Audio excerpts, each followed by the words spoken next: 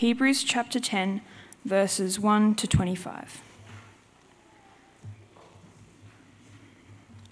The law is only a shadow of the good things that are coming, not the realities themselves. For this reason, it can never, by the same sacrifices repeated endlessly year after year, make perfect those who draw near to worship. Otherwise, would they not have stopped being offered? For the worshippers would have been cleansed once and for all, and would no longer have felt guilty for their sins. But those whose sacrifices are an annual reminder of sins, it is impossible for the blood of bulls and goats to take away sins. Therefore, when Christ came into the world, he said, "Sacrifice and offering you did not desire, but a body you prepared for me. With burnt offerings and sin offerings you were not pleased." Then I said, "Here I am. It is written about me in the scroll. I have come to do your will, my God." First he said, "Sacrifices and offerings, burnt offerings and sin offerings you did not desire, nor were you pleased with them, though they were offered in accordance with the law." Then he said, "Here I am. I have come to do your will." He sets aside the first to establish the second. And by that will, we have been made holy through the sacrifice of the body of Jesus Christ once and for all. Day after day, every priest stands and performs his religious duties. Again and again, he offers the same sacrifices, which can never take away sins. But when this priest had offered for all time one sacrifice for sins, he sat down at the right hand of God. And since that time, he waits for his enemies to be made his footstool. For by one sacrifice he has made perfect forever those who are being made holy. The Holy Spirit also testifies to us about this. First he says, "This is the covenant I will make with them. After that time, says the Lord, I will put my laws in their hearts, and I will write them on their minds." Then he adds, "Their sins and lawless acts I will remember no more." And where those have been forgiven, sacrifice for sin is no longer necessary. Therefore, brothers and sisters, since we have confidence to enter the most holy place by the blood of Jesus, by a new and living way opened for us through the curtain, that is, his body, and since we have a great priest over the house of God, let us draw near to God with a sincere heart and with the full assurance that faith brings, having our hearts sprinkled to cleanse us from a guilty conscience, and having our bodies washed with pure water. Let us hold unswervingly to the hope we profess, for he who promised is faithful. And let us consider how we may spur one another on toward love and good deeds, not giving up meeting together, as some are in the habit of doing, but encouraging one another, and all the more as you see the day approaching.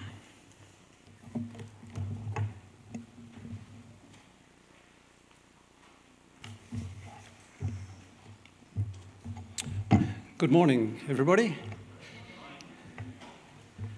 My name's Peter Davies, and with my wife Anne, we attend the 4 p.m. service here at the branch. Just a small matter before we start. We were in Sydney 2 weeks ago and caught up with Carl Dienick, our former pastor, who's working at the Sydney Missionary Bible College, SMBC. He's doing well. We had a meal together at a local Thai restaurant. He seems to be thriving in his new work and living arrangement, so that's good news. This is going to be a shortish talk this morning, so I've set some homework for you, which I will give you at the end of the talk. So there are 2 very important times of the year that we especially remember the life of Jesus. They were built into our calendar. His birth we obviously celebrate at Christmas time, and his death and resurrection at Easter. Both are essential. If you're not born, you're unable to die. But for me, Easter story is the much more important. Why did a young man, apparently in good health, aged 33, die a horrible, cruel, painful death on a Roman cross 2,000 years ago? Why? How many times have you heard the story? If I told you how many times I'd heard it, I would give my age away. For many of us, we've heard it so many times, and many, many times. The question that I want to raise today is, what impact does the death and resurrection of Jesus have on us as individuals and together as believers? Let's pray. Lord, thank you again for the privilege of being here together today. Thank you for each person that you've brought along here to share in this time together. Thank you that we can celebrate your death and resurrection. Thank you, Father, that we live this side of the cross. Thank you for this perspective that it gives us. It helps us to understand an awful lot of history to be this side of the cross. We commit this time to you, ask that your Holy Spirit would be with us, guide our thoughts. In Jesus' name we pray. Amen. Let's turn to the text, verses 5 to 7 in Hebrews 10. First, Jesus said about himself, and this is quoted from Psalm 40, "Sacrifice and offering you did not desire, but a body you prepared for me. With burnt offerings and sin offerings you were not pleased. Then I said, here I am, it is written about me in the scroll. I have come to do your will, my God." This is the change from the old covenant, which was read to us earlier, the story in Hebrews 10, with its repetitive sacrificial system, to a new covenant brought in by one sacrifice made once and only once for all. Under this system, there is no further sacrifice for sin required. It's been done once by Jesus and once for eternity. Let us look briefly at the Old Testament described in the book of Leviticus. I've got a little cheat sheet here in front of me.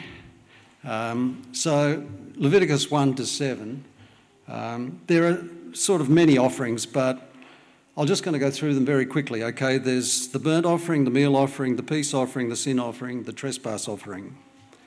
The gifts vary a little bit, but they're bulls, sheep, goats, doves, pigeons, fine flour, parched grain with oil, salt, frankincense, lambs, goats, males and female, a kid or two, turtle doves, young pigeons, or 1/10 of an ephah of flour. That's a lot of things to remember and get in sequence. The priest's work, there were a lot of priests required. There was a high priest, but there were an awful lot of priests. God's portion of this sacrifice was most of it because it was burnt and offered at the altar. Our portion was very limited, or the people's portion was very limited. Most of the things that weren't burnt were given to the priests. So the priest, for example, got the skin, the breast, the shoulder, all that was left of the meat that hadn't been burnt up. And they did various things. So, for example, the peace offering, Christ is our peace offering. So Jesus took on all those 5 offerings that I mentioned and covered them all. So Christ gave himself as a whole burnt offering. Christ is our peace offering, Christ is our sin offering, and Christ is our trespass offering. So he wrapped up all those offerings. Can you even start to comprehend what was involved in this system? But it was the system in place and was dutifully carried out. It pointed all the time, even though the Israelites probably did not understand it clearly, to the coming of Christ. And he would make all those sacrifices in the one sacrifice. So, as I've said, he became our burnt offering, our life and work, thank offering, our peace offering, etc. All without any further sacrifice. Read it in Leviticus, apparently one of the most underread books in the whole Bible. It's quite a complex read, so you need to spend time doing it. But in the end, you'll be able to understand it. And it's made so much more sense. We're living this side of Jesus coming, so we can understand how he fulfilled all those sacrifices. Verse 11 in our passage. It was beautifully read, like day after day, every priest stands and performs his religious duties. But they could never take away sins, these sacrifices. The priest was doing what he had to do, but never achieving any long-term result. He couldn't even slacken off and not do it properly. He had to persist in following the ritual. And people were trapped too. So many animals offered, so much grain. And the priest got most of what was burnt on the altar. Verse 12, after Jesus had sacrificed, he sat down at the right hand of God. The one sacrifice was enough. Verse 14, for by one sacrifice he's made perfect forever those who are being made holy. Verse 16, I'll put my laws in their hearts and I will write them on their minds. This is the work that Jesus did. Verse 17, then their sins and lawless acts I will remember no more. Remember no more is a rather three-word expression for saying forget. I will forget their sins. And then verse 18, no further sacrifice of sin is ever required. It's all been done. Then my talk is entitled Because, Therefore. Because we've just been talking about, so it's all that history of the sacrificial system, Jesus coming, the one perfect sacrifice. Therefore, what does it mean? And verse 19, you'll see, starts with the word therefore. So that's what we're going to concentrate on. How are we to live? Verses 19 to 25. So there are three imperatives. That means necessary things that we must do. Let us draw near to God in full assurance of faith. Let us hold fast to our confession without wavering, and let us consider one another. First one, let us draw near, or you could say, let's come to God the Father. Let's come to God through what Jesus has done. Let's not reinvent our salvation. Let's not try to bring more offerings for our sin. They could be good works or generosity or anything you might like to try and do, but they're pointless. So don't go down that path.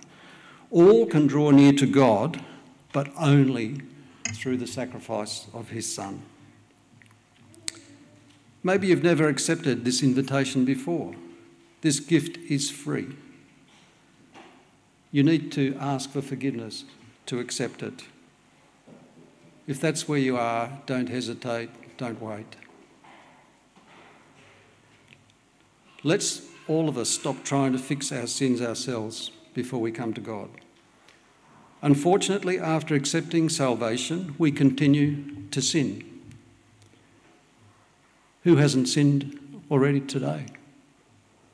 Let those sins not be a barrier to us relating to God the Father. What does draw near mean? It is come close to someone, physically and spiritually. There needs to be complete trust and confidence that this is the best place to be. We need to feel like that with God because he's totally trustworthy and there's no better place to be. We need to be there mentally as much as we can at all times, not just in times of trouble, when there is heightened felt need. It needs to be habit forming. I'm here on earth, but actually I'm with my Heavenly Father at the same time. I have drawn near to him. With our Heavenly Father, we don't need to worry if it's, or wonder if it's okay to approach him. He's not fickle or quick to anger. He will always act appropriately. He will never be unaware of our need. He will never be unable to fulfill it. He will never be unavailable to listen, and he will never be unwilling to help. He is accessible and responsive to our daily concerns. That's the first point. We need to draw near to God. Second point, verse 23, hold fast. Hold fast to what? It's a promise. It is the gospel.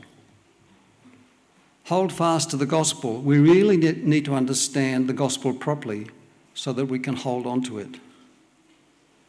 Briefly, the gospel is Jesus has paid the price with his blood. He has and is carrying the punishment that is ours for our sinfulness. So if you want to think about it, we can go this way. Who is Jesus? What has he done? Why did he do it? That's the who, what, why of Jesus. So who is Jesus? He's God's one and only begotten Son. What has he done?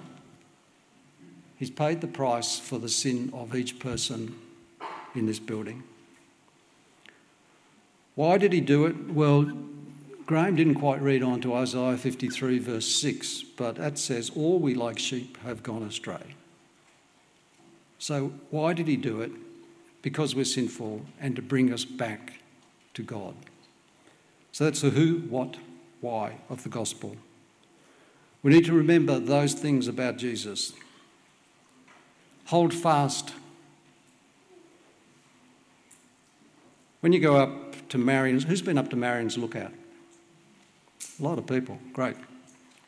It's a very steep climb from Dove Lake towards the Cradle Mountain. Towards the top, there's a chain link handrail to hang on to. It's attached to steel posts that have been drilled into the dolerite and fixed. It's solid and you can trust it and hold on to it. Who's held on to it? Everybody holds on to it. You need to use it preferably at all times, but certainly when it's wet and icy, because the rocks are incredibly slippery. Also, it's fairly essential on descent. It can be hard work hanging on. If it's cold and icy and you don't have gloves, it can be painful to hold fast to a metal chain, but you must hold fast. Likewise, you must hold fast to the gospel. Who, what, why? Hang on to it. Verse 24, the third point. Let us consider how we may spur one another to love good deeds, not giving up meeting together. We are not to live as Christians in isolation. Drawing near to God and holding fast to what we believe is not enough. That leaves us potentially in isolation. I just want to tell you a story that was released this week. There's an American Christian missionary in Niger, where Anne and I served. His name's Jeffrey Woodkey, and he was released this week after being a hostage for 6.5 years. He was a humanitarian aid worker in the country of Niger, helping nomadic people in that part of the world. Apparently, he's been chained for up to 16 hours most of those days for 6.5 years. He'd been working faithfully in this part of the world before being taken hostage in 2016. So no doubt he's been isolated as a believer for 6.5 years. That's not normal, but it will be fascinating to hear his story as he recovers from that ordeal and see how he's suffered and managed in isolation as a believer. And I believe it'll be a great story to hear, and it'll prove that you can actually live as a believer in isolation. But that's pretty harsh. So we're not actually called to do that, thankfully. So keeping ourselves in God's love is not an individual pursuit, but it's a corporate endeavour. Cultivating deep and honest friendships with others who love God helps us also to love God. If we desire to grow in faith, we should seek the company of godly friends. We need to strategise on this, consider how we can work on this together. Our culture is very much geared to doing what is good for you, for me. So working together for the common good can be a real challenge. So we have to submit to each other to obey this command. There are 3 parts under this category of considering one another. Stir one another up to love and good works. Stir is to agitate. Stir one another, agitate one another, spur one another on to 2 things, love and good works. We're all good at that, aren't we? Love must be the hardest thing to do. To truly love another person, very difficult. Perfect love is to give up your life for the other person. We are not able to do that, and we cannot come near to that by ourselves because we're selfish. We value ourselves too much. We need God's help with this by the Holy Spirit living in us. We need to help each other to recognise when we are not loving others and how we can love others in a more godly fashion. How can we start loving each other? A simple word of encouragement. You could go or I could go and visit someone. We could offer to help someone.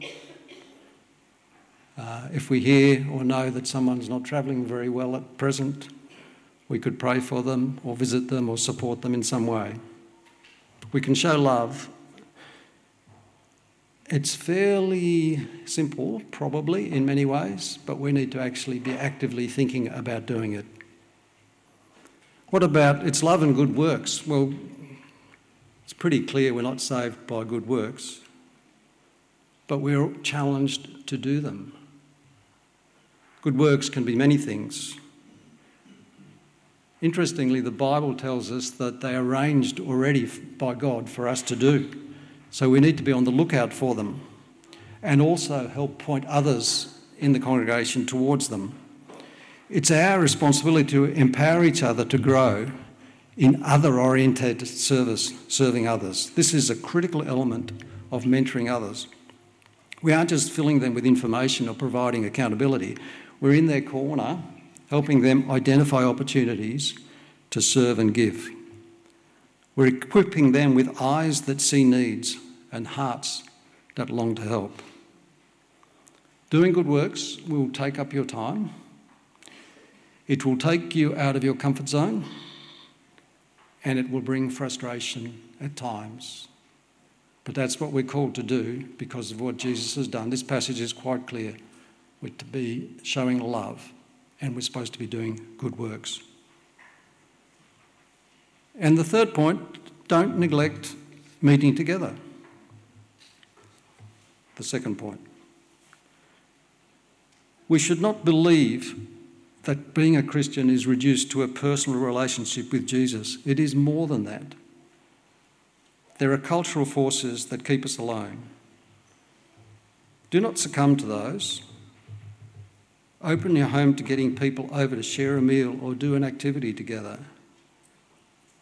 Don't neglect meeting together. I want to give you an example from Anne and my experience in Niger. We were in a city of about 200,000 or 300,000 people, and we found an evangelical church to attend. And going to church there was a challenge. The service went for 3 to 4 hours, 9 a.m. through till about 1. Because of our language, it was in Hausa language, it was an African language translated into French, which is, neither of those languages are that good in our brains. But we felt really committed that we need to go to church and be in fellowship. It was hot, temperatures in the mid-30s usually on a Sunday morning. We didn't really understand a fair bit of what was going on, but we persisted in going and kept going faithfully each Sunday morning. And my wife joined the Women's Fellowship on Saturday afternoon. That was even more challenging. They talked very rapidly together. There was no translation from Hausa, so it was the one language. It was baking hot on a Saturday afternoon, about 40 degrees. The roads were often dug up. So the whole thing was difficult, but Anne persevered in going along to that. There was a Friday night prayer meeting, 6:30 till 8, and both of us went to that at times. I went to it more often. We felt really committed to going to the prayer meeting, and that was very difficult because there's no twilight when you live close to the equator, so it goes dark suddenly, and coming home was a nightmare. The road might be wet or dug up. Traffic lights seem to be optional for about 1 in 4 drivers. The roads, there's no different word for road, footpath or lane So the road is public space for everybody, so children are wandering around in the dark at night. There's donkeys and carts on without lights on, there's bicycles without lights, and there's cars with one headlight that you think are a motorbike, and there's all sorts of things, and it's just very tricky coming back. But we persisted in being involved in fellowship there, and we benefited dramatically from that. But in fact, what was interesting was that the pastor told us that the congregation had benefited just from our effort of actually going there week in, week out to as many things as we could and being involved. So we must not give up meeting together. It's really important. It's you come here not for yourself, that's part of it, but you come here for the other people that are in fellowship here. And then we're to encourage one another, especially as the day draws near. What day, you can argue, but it's probably the day of Christ's return. No matter, encourage one another. We are different to the world. We're not competing with each other here. We're cooperating with each other for the greater good. We want all of us to succeed, not a few. We want each person to be able to stand tall in their faith. We want to build each other up in love. It's not adversarial at all. It's like having a football game where both teams kick to the one end. That's what we're really doing. Words and actions are ways to encourage each other. Words are so important. Words that help, not words that discourage. Not selfish words, but words that seek the best for the other person. One critical example in our fellowship here is the growth groups. They have a central role in how we encourage each other. They are places where you can bounce ideas of other Christians in a safe environment. They are areas where you can be greatly encouraged. So, because, therefore, this is the summary. Draw near to God, hold fast to your faith, consider one another, stir one another up to love and good deeds, don't neglect meeting together, and encourage one another. Remember the gospel, who, Jesus, what, died for our sins. Why? Because we've all gone astray. There's homework, I promised. So I want you to go home and read the first 17 verses of John 15. It's the passage where Jesus says, I am the vine. But especially verses 5 to 9, if you're short of time, verses 5 to 9 will do nicely. And that says, Jesus says, remain in me. This is coming close to Jesus. Jesus is sitting at the right hand of the Father. He's done his work here. He says, remain in me, stay in me. But the added thing there in that verse, and it's verse 5, remain in me and I in you. It's a two-way thing. It's not just like we're clinging to the vine with no returning energy. Remain in me and I in you. And that's the drawing near to God beautifully explained. So I'd like you to go home and meditate on that. Don't have to do it today. Maybe John 15, just remember that, the passage about I am the vine. You can read it during the week. Imprint it in your mind. I will leave you with a verse written 136 years ago by a lady, I don't know who she is, Eliza Hewitt. So I give her the credit. And these are the words, it's just one stanza. More about Jesus would I know. More of his grace to others show. More of his saving fullness see. More of his love who died for me. Amen.